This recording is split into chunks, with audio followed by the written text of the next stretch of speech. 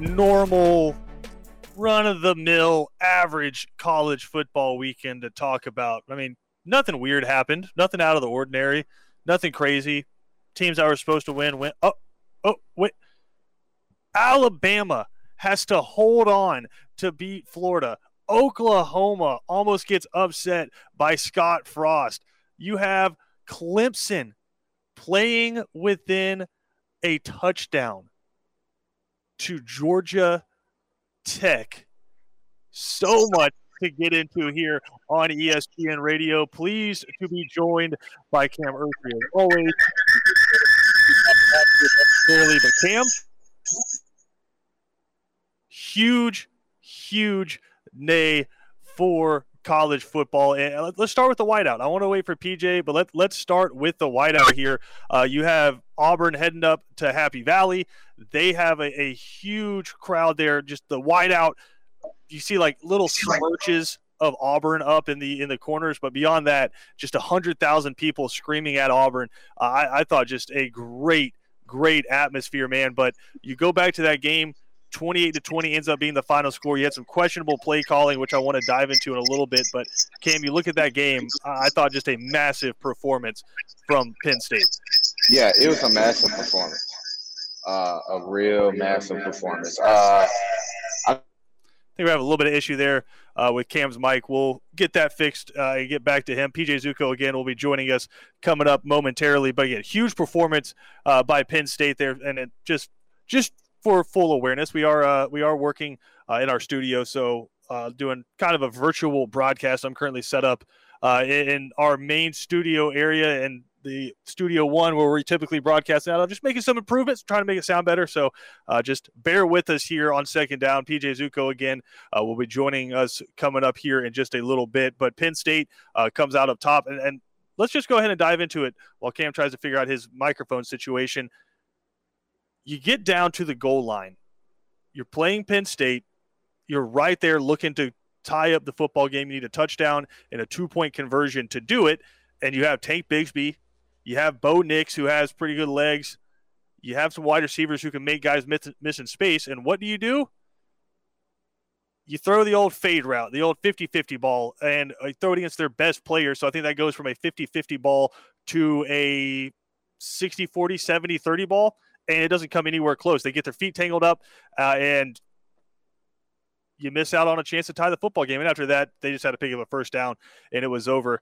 I want to wait for PJ to get on here before we dive too deep into this, but I think we may be overreacting to how significant of a win it was for Penn State. I know Holly Rowe tried to ask James Franklin after the game, what does it mean to beat an SEC team like Auburn? And my first thought was, what do you mean an SEC team like Auburn? Auburn, so far this season, yeah, they had 2 wins, but it was against 2 dismal football teams. And we don't know what Auburn is. I mean, they have a first-year coach because they had to fire their coach last year.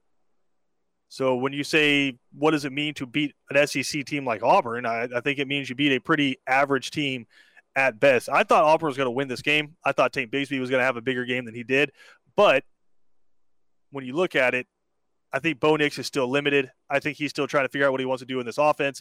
I think the wide receiving core is still pretty limited for Auburn. And I don't want to take anything away from Demetrius Robertson, but Demetrius Robertson was struggling to find the field at Georgia, and he's their number 1 option now at Auburn.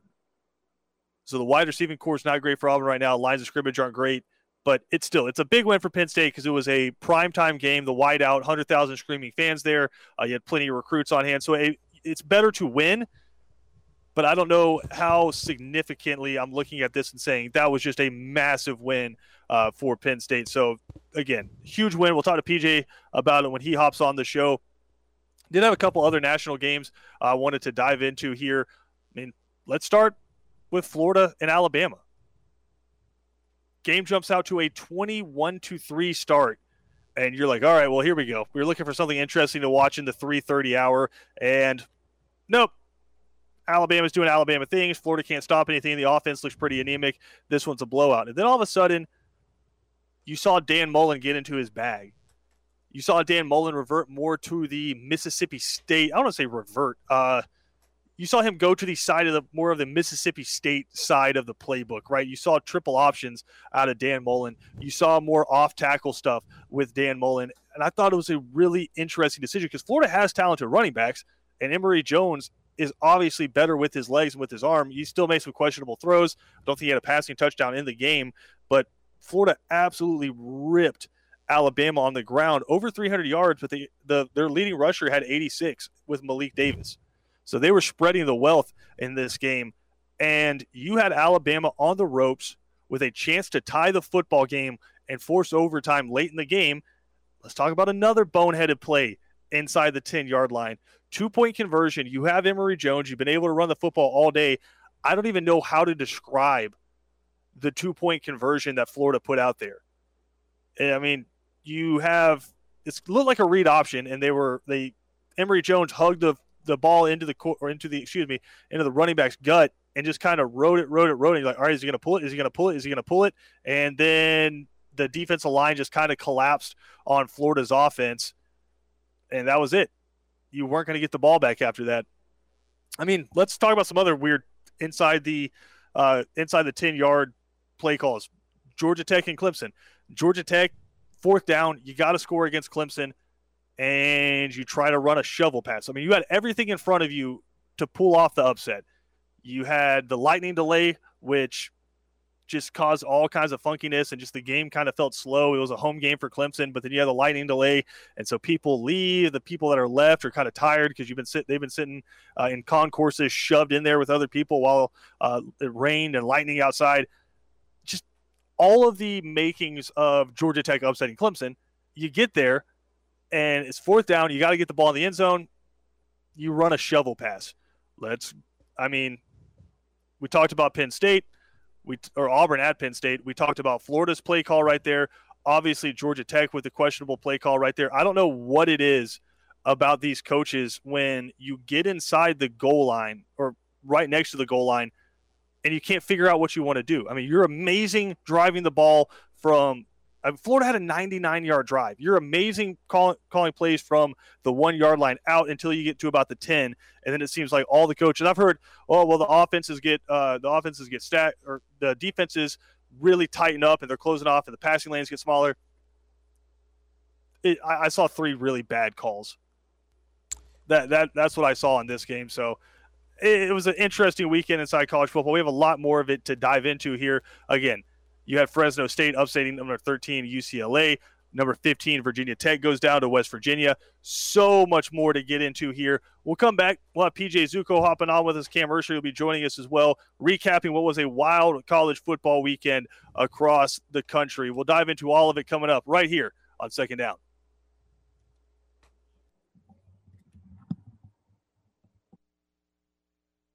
By Cam Ursher, and going to be joined momentarily by PJ Zuko. Got so much more to dive into here on ESPN Radio. Again, huge weekend in college football. But Cam, I'm curious to get your opinion. You saw the Georgia game, 40-13 win. A lot of people are saying you saw how impressive Georgia looked. You saw Alabama struggle with Florida.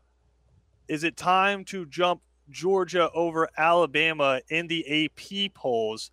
I know what my answer is to that, but before I answer, I'm curious what you think. I hope your answer is I hope it's not yes. They don't need to. I still think Alabama's the best team in the country. They went on the road and still beat a top 15 opponent in Florida. I don't see it like that. I don't see it Georgia jumping them. Georgia still has a lot of holes that's missing. They need a running game. I don't think the running game is there. JT Daniels, he looked, I wouldn't say impressive, but he looked stellar this past Saturday. But it's a lot of things that Georgia has to, I thought I would rank stellar over impressive. I mean, it's kind of the same. So you thought he looked fine, is what you're saying? Yeah, I thought he looked fine. I thought he looked fine. I don't think he looked like great, but I thought he looked fine. But Alabama's impressive. They were up 21-3 at some point in time in that game, and that's a big road test. So I still have Georgia too, but it's a close one though. They're creeping on up there. I think that's what's scary for college football is first quarter Alabama. Like, that's a team, again, this is only the third week, and they went to Gainesville and played a good Florida team. Dan Mullen can draw up an offense with the best of them, and he can call plays with the best of them. We saw that last year in the SEC championship when they played Alabama to within 6 points. So, I mean, Dan Mullen can draw it up with anybody, and now he has Emory Jones, who the thing that kills me that I keep hearing over and over again, which I was like, I guess is, oh, no, this is Dan Mullen's guy. This is the guy Dan Mullen recruited. This is his guy. So's Anthony Richardson. Yeah. Right? I mean, you keep talking about, like, these are the guys he recruited. Kirby Smart went to the national championship game with Nick Chubb and Sony Michel. He didn't recruit those guys. Or he did, he just didn't get them. Right? So I think that's a little bit of over-exaggeration, saying this is Dan Mullen's guy. He was on the roster last year, too, and Kyle Trask, a guy who Dan Mullen didn't recruit, was the one doing work. So I think that's a narrative we can put away. I don't think that's why he's sticking with him, is because he's his guy. I think he's sticking with him because he has more experience than Anthony Richardson. Anthony Richardson was hurt, but also we saw why two-system quarterbacks don't usually work, right? Because Emory Jones got comfortable as that game went. And so with a play caller getting comfortable with his quarterback and with the quarterback getting comfortable with the play calls, we saw more and more as the game went. Emory Jones was starting to eat up that Alabama defense. Let's bring PJ Zuko in here real quick.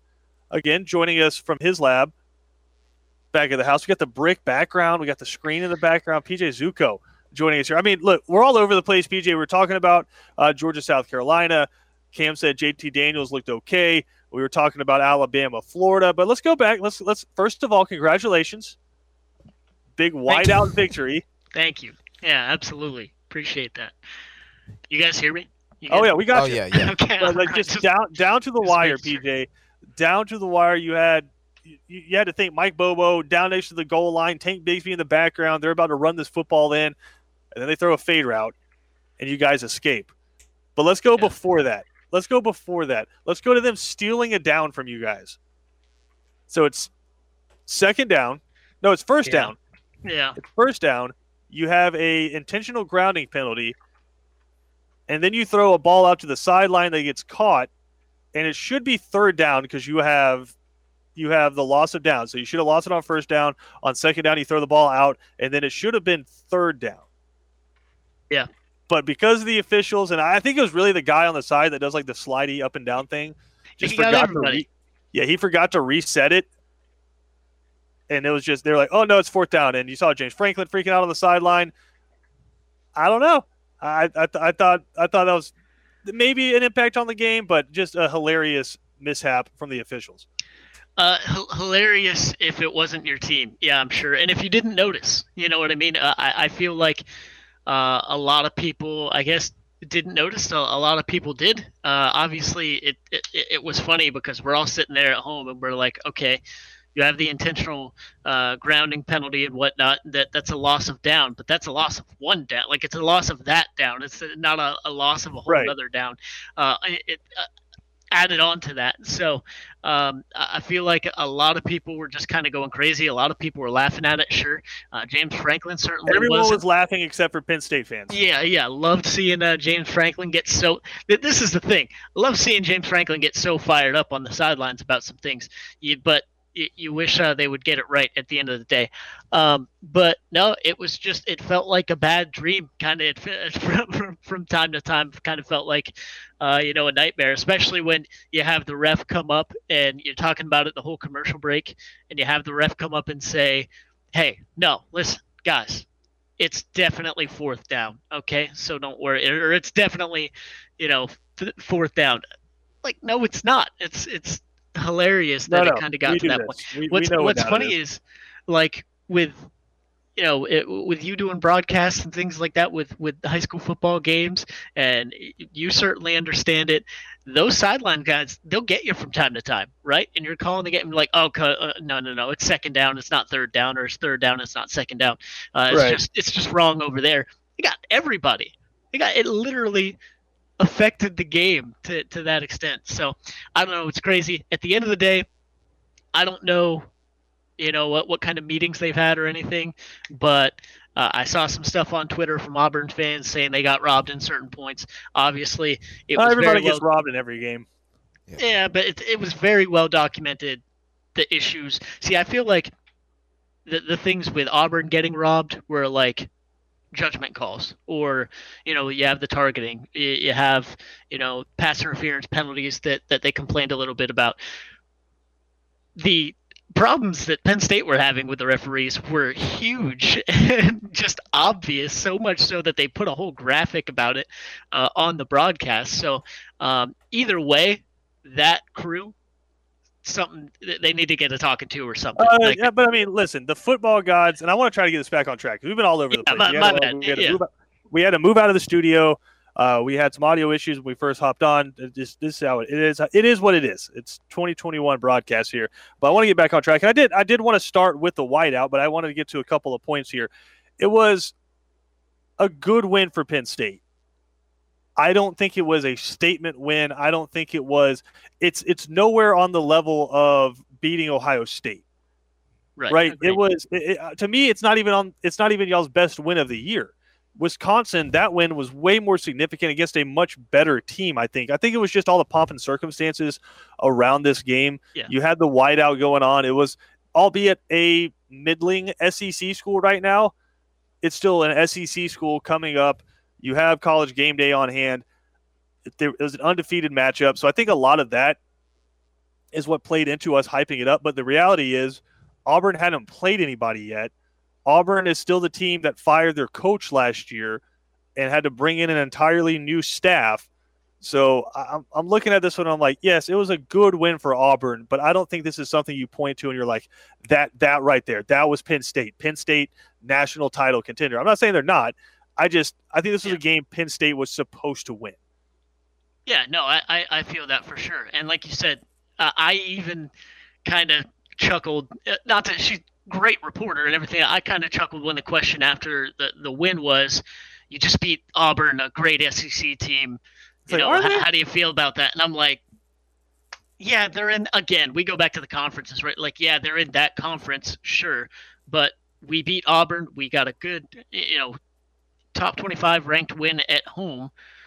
It is what it is, and like you said, it kind of got hyped up around all of it because you have the broadcast, you have the whiteout, you have the first whiteout in 2 years, right. So everyone's going crazy about that. But let's not overblow it a little bit, too much. I'm right there with you on that. Like you said, a whole new coaching staff there at Auburn, and 2 60-point wins against teams that aren't that great. So I'm right there with you.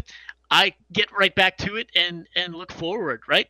Penn State has to play Iowa, who's ranked number 5 right now in the country, in like 2 or 3 weeks. So let's not get ahead of ourselves and think that we're world beaters because we went out there and beat Auburn, who's, like you said, projected 2nd, 3rd, maybe 4th in the SEC West. In SEC West, not even the whole SEC. So, let's calm it down a little bit. But great win. I think solid win. I think you saw a lot of really good things from your offense. I think the play calling was actually pretty darn good for once. Yeah, my favorite play was when you guys lined a tight end up at left tackle and had your right tackle split out at slot receiver. That was beautiful. And so by like the rules of football, he's still on the line of scrimmage, so he still technically counts as a wide receiver. It's just anybody lined up inside of him couldn't go out for a route if they were on the line of scrimmage. And so it's a play call we've seen a lot before. I think in 2014 we saw it in the Alabama-LSU game where Alabama scored a touchdown to their big tight end. He was like a 300-pounder wearing number 89, and they just like switched his number for the game. But it's just, it puts so much pressure on the defense because you have literally, as soon as they break the huddle, 10 seconds to try to figure things out. And so of all the things you're trying to figure out versus like formations versus who you have to cover, the last thing you're trying to figure out is, oh my God, the left tackle is eligible. And so it's like one of the biggest plays of the game was a 40-yard pass to a tight end that was lined up at left tackle. So I thought it was a great game, super entertaining, lived up to all the hype. I just think, if I'm being honest, if you wanted to make a statement, Penn State needed to win that game by 20 points. They had to hang on and fight to win, which again, you'd rather complain about a win than have to complain about a loss.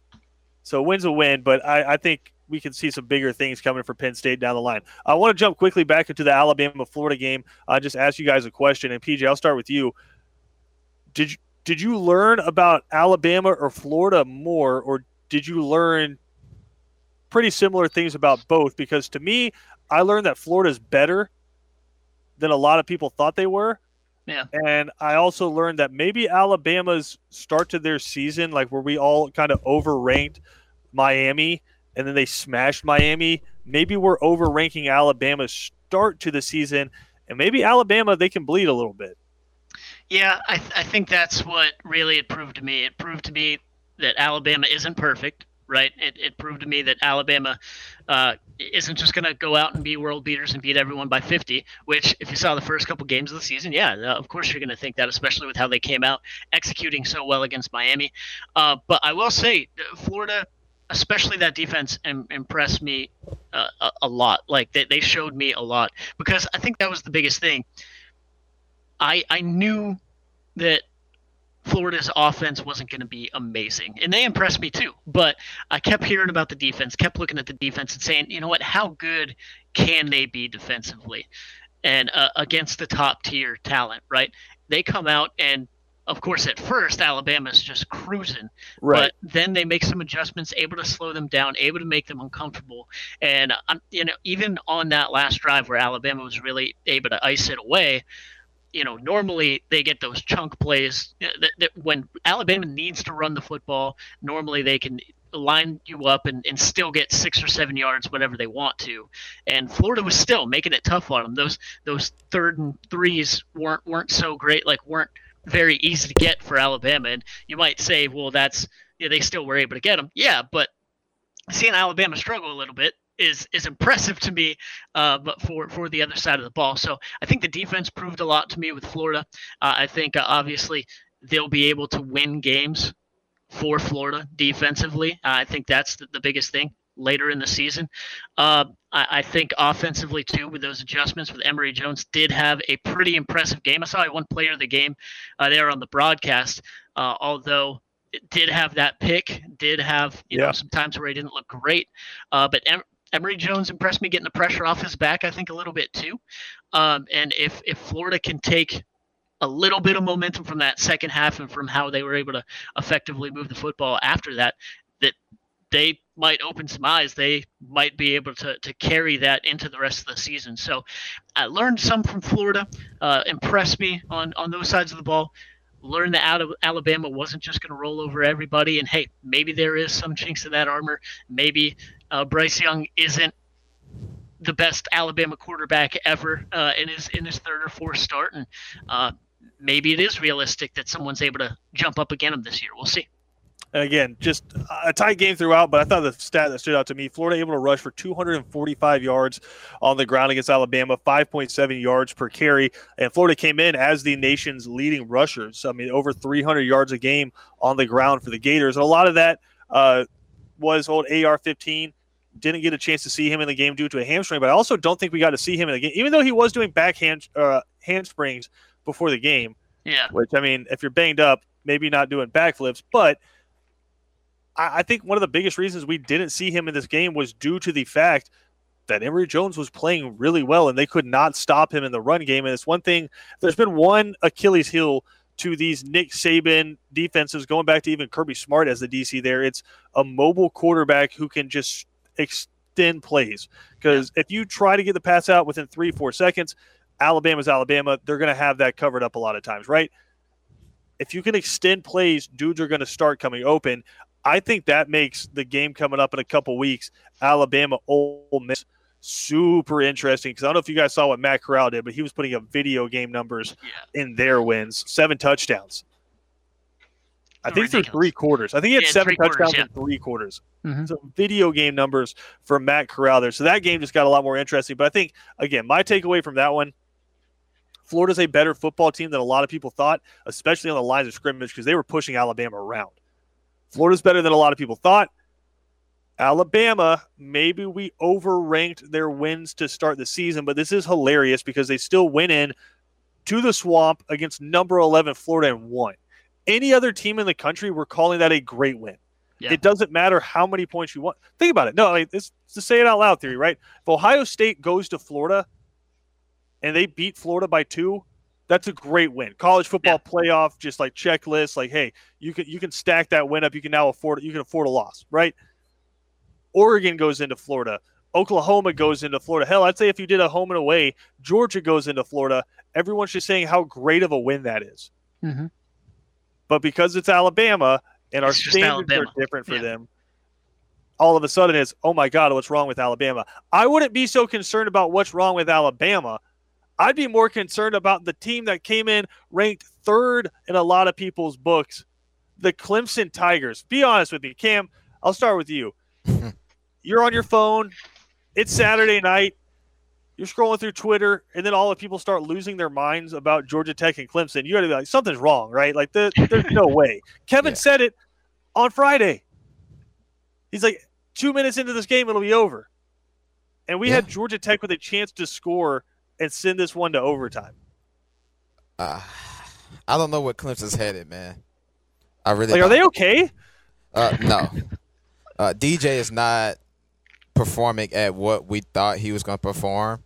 I thought he was going to be a lot better this year. Granted, he's still a good quarterback. Don't get me wrong. There's nothing to take away from him. But to beat Georgia Tech by just 6 points, a team that lost to Northern Illinois, it's pretty bad, man. I don't know where you go as a Clemson Tigers fan.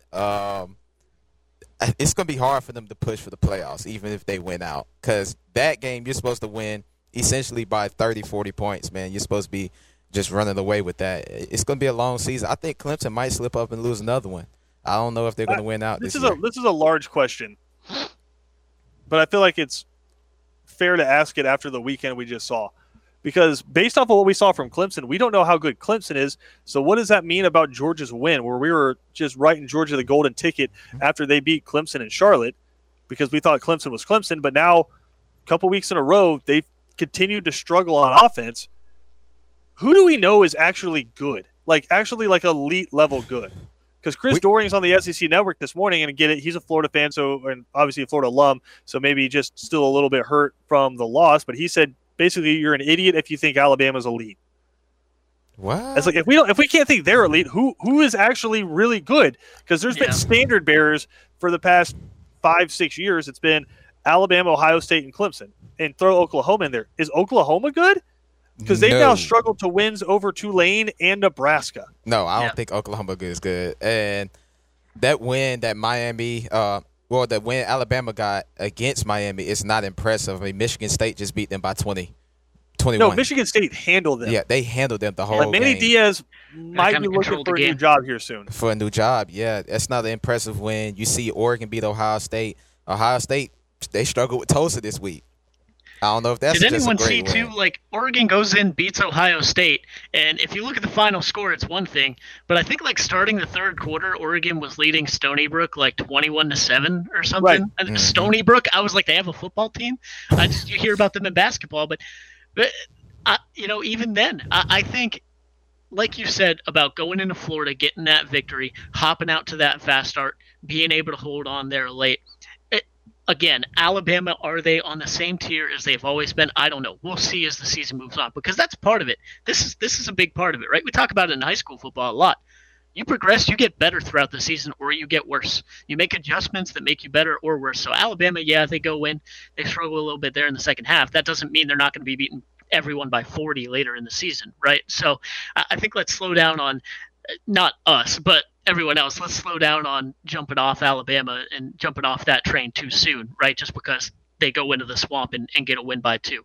But I think you're talking about who's elite, who is the leader of the pack. I think no doubt it's still Alabama. But with everybody else, man, I think that's just what we're going to see this year. I don't know if there's anybody other than Alabama that is on that higher echelon, just better than absolutely everybody they play. We'll see. I think Georgia, and I know who they've played over the past few weeks, but I think Georgia's right there. I really do. All these other teams, though, I think there's a bit of a step back to them. And it blows our mind seeing that from Clemson, but chemistry and continuity are very important things when it comes to football, and that's just something that looks like they just don't have right now. You know what they don't have right now is Travis Etienne, and I think that that's huge. I think Travis Etienne covered up a lot for Clemson the past few years, where it's just like, okay, if this isn't working, we're just going to throw the ball or hand the ball to number 9, and he'll make us right. And you don't have Trevor Lawrence anymore, but you don't have number 9 either. So I think that's a big thing that we're looking at for Clemson. I don't know. I think we're giving Alabama the benefit of the doubt because they're Alabama. And I said this last week on the show, you don't make money by betting against Alabama, even though you would have last week. Yeah, but again, right. I'm trying to look at it as a whole, which is Miami, after the first quarter of their game, played Alabama relatively close for 3 quarters. Alabama did not look great against Mercer. Mercer hit a couple of long touchdown plays against Alabama. Florida almost came back and sent that game to overtime against Alabama. If you don't miss an extra point, then that game's going to overtime, right? Mm-hmm. I don't know if Alabama's as elite as everyone thinks they are. I think a really good test, because if you remember back to 2020, this was a turning point for Alabama season, I'll say. Ole Miss gave Alabama everything they wanted to last season, scored more than 40 points on their defense, even though Alabama then in turn scored 60 on Ole Miss. They gave them everything they wanted to last year. Well, now Matt Corral is another year seasoned. He got to really get into that Lane Kiffin offense in the offseason. He looks unbelievable. And now you have that game coming up in a couple of weeks where, again, if you get off to a hot start but then take your foot off the gas against Ole Miss, they don't have brakes installed in their car. Yeah. And it seems like now they have a little bit of a defense to go along with that offense. I think when you look at it, I think that is a worrisome game for Alabama. If they can get past that, Texas A&M doesn't scare me. Their offense just is pretty anemic. LSU's not very good. Mississippi State they lost to Memphis, and they got boned by the refs. I'll say that. I don't know if you guys saw that. On the Are you talking about the punt? Yes. So again, for the fans who didn't watch the game, Mississippi State was playing Memphis, and Memphis was up at this point. Mississippi State punts the ball back to Memphis, and nobody touches the ball for Memphis. A Mississippi State player comes, has his knee down, and touches the top of the football, which should signal that the play is over. You don't get a definitive signal from an official, so a Memphis player comes and scoops the ball up and runs it in for a touchdown. And the SEC, I thought Jason Kirk made a really good point about this. If your conference has to come out and inside of its apology, the apology is 3 paragraphs long, you screwed up bad. And so I thought Mississippi State got, again, that was tough way to lose that game on an incorrect call. So, I mean, but I think it's kind of like Thanos balancing out the universe, because you had a play that never happened with Penn State, and then you had a play that shouldn't have happened with Mississippi State. I think that was just Thanos like balancing out the universe there. But moral of the story, Alabama gets past Ole Miss. I think it's pretty smooth selling for them to the SEC championship game. But again, I don't know that Georgia's as good as everybody's saying they are. I don't. You beat a Clemson team that isn't even a shell of what it used to be on offense, and you couldn't score points. The only way you scored points was a pick 6. Mm-hmm. Your backup quarterback threw for all kinds of touchdowns against UAB, but PJ, with those guys running that wide open, you could have thrown some of those touchdowns. I've seen your arm. And then South Carolina's a bad football team, but they were burning you deep a lot. But yeah, you smothered their run game, but if you're going to play, and Kirby Smart said this, a good defense is able to play man up on the backside.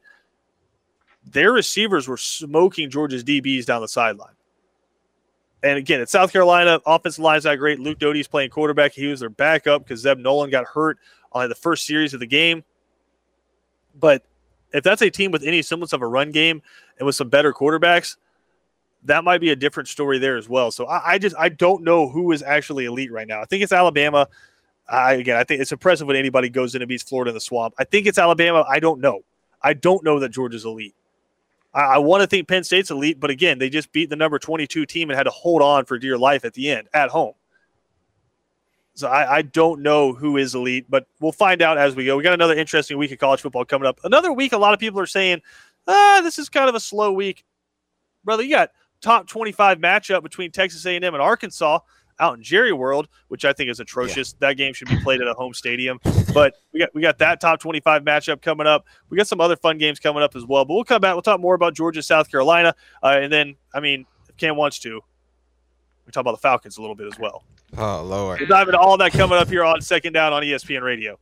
On ESPN Radio, it's presented to you by The Uniform Source. Christian Gokel alongside PJ Zuko and Cam Urshery here. Glad to have y'all hanging out as we recap the college football weekend. I want to dive into this Georgia-South Carolina game a little bit more.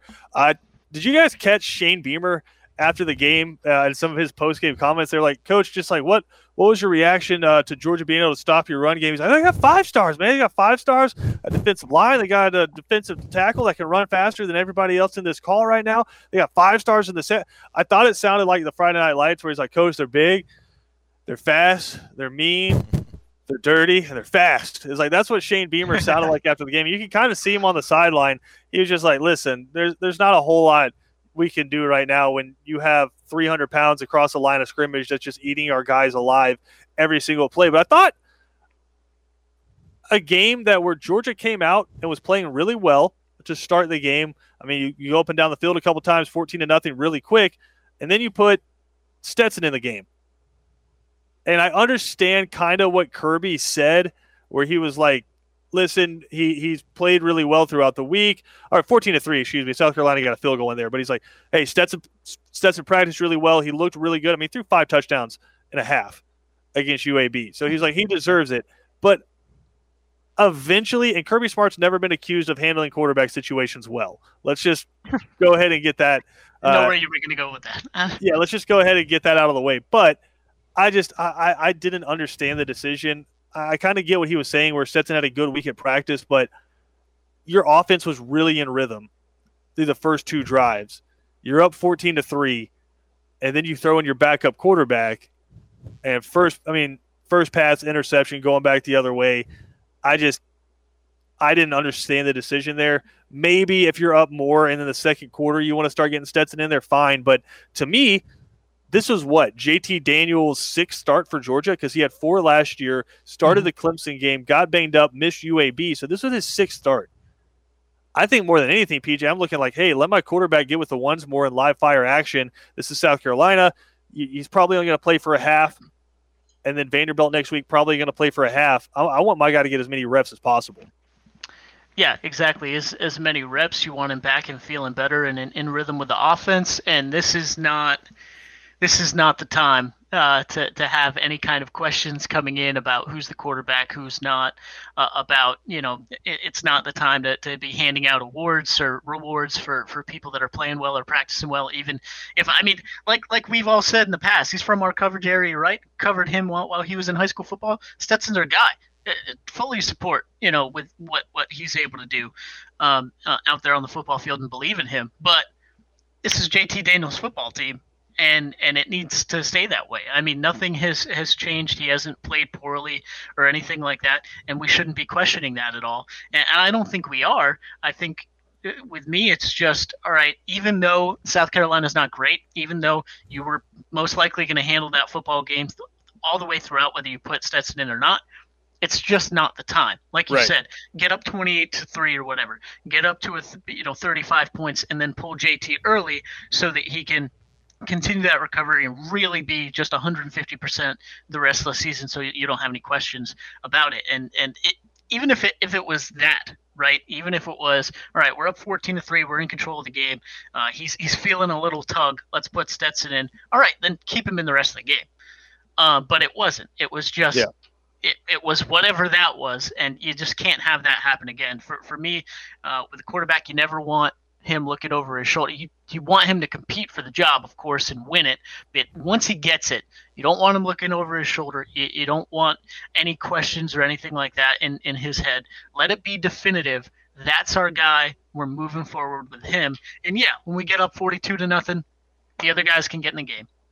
I think that's a great point. Again, he said it before the year. This is the first time ever that he's known he's the guy going in, didn't have to compete for his job. Why just put that on his back? We got more to come here, though, on second. Now we'll come back. Final segment next for the Atlanta Falcons. That's all.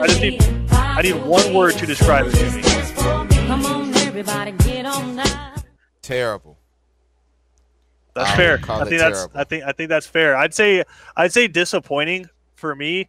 And PJ's sitting over there. His team has wins already, so he's excited. Do the Steelers get a win this weekend?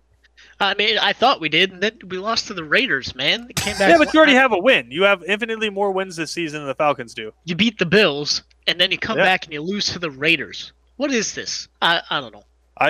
We literally don't know what it is. We don't know what this winning thing is called here, but it's rough. Arthur Smith's still searching for his first win with the Atlanta Falcons. PJ, I said this. I'll throw it out there. Do you know? And I'll give you a couple guesses. Which player has the most receiving touchdowns from Matt Ryan this year? Just specifically receiver? Or, Yeah, just a person who has the most receiving yards. Mike Davis. I don't know.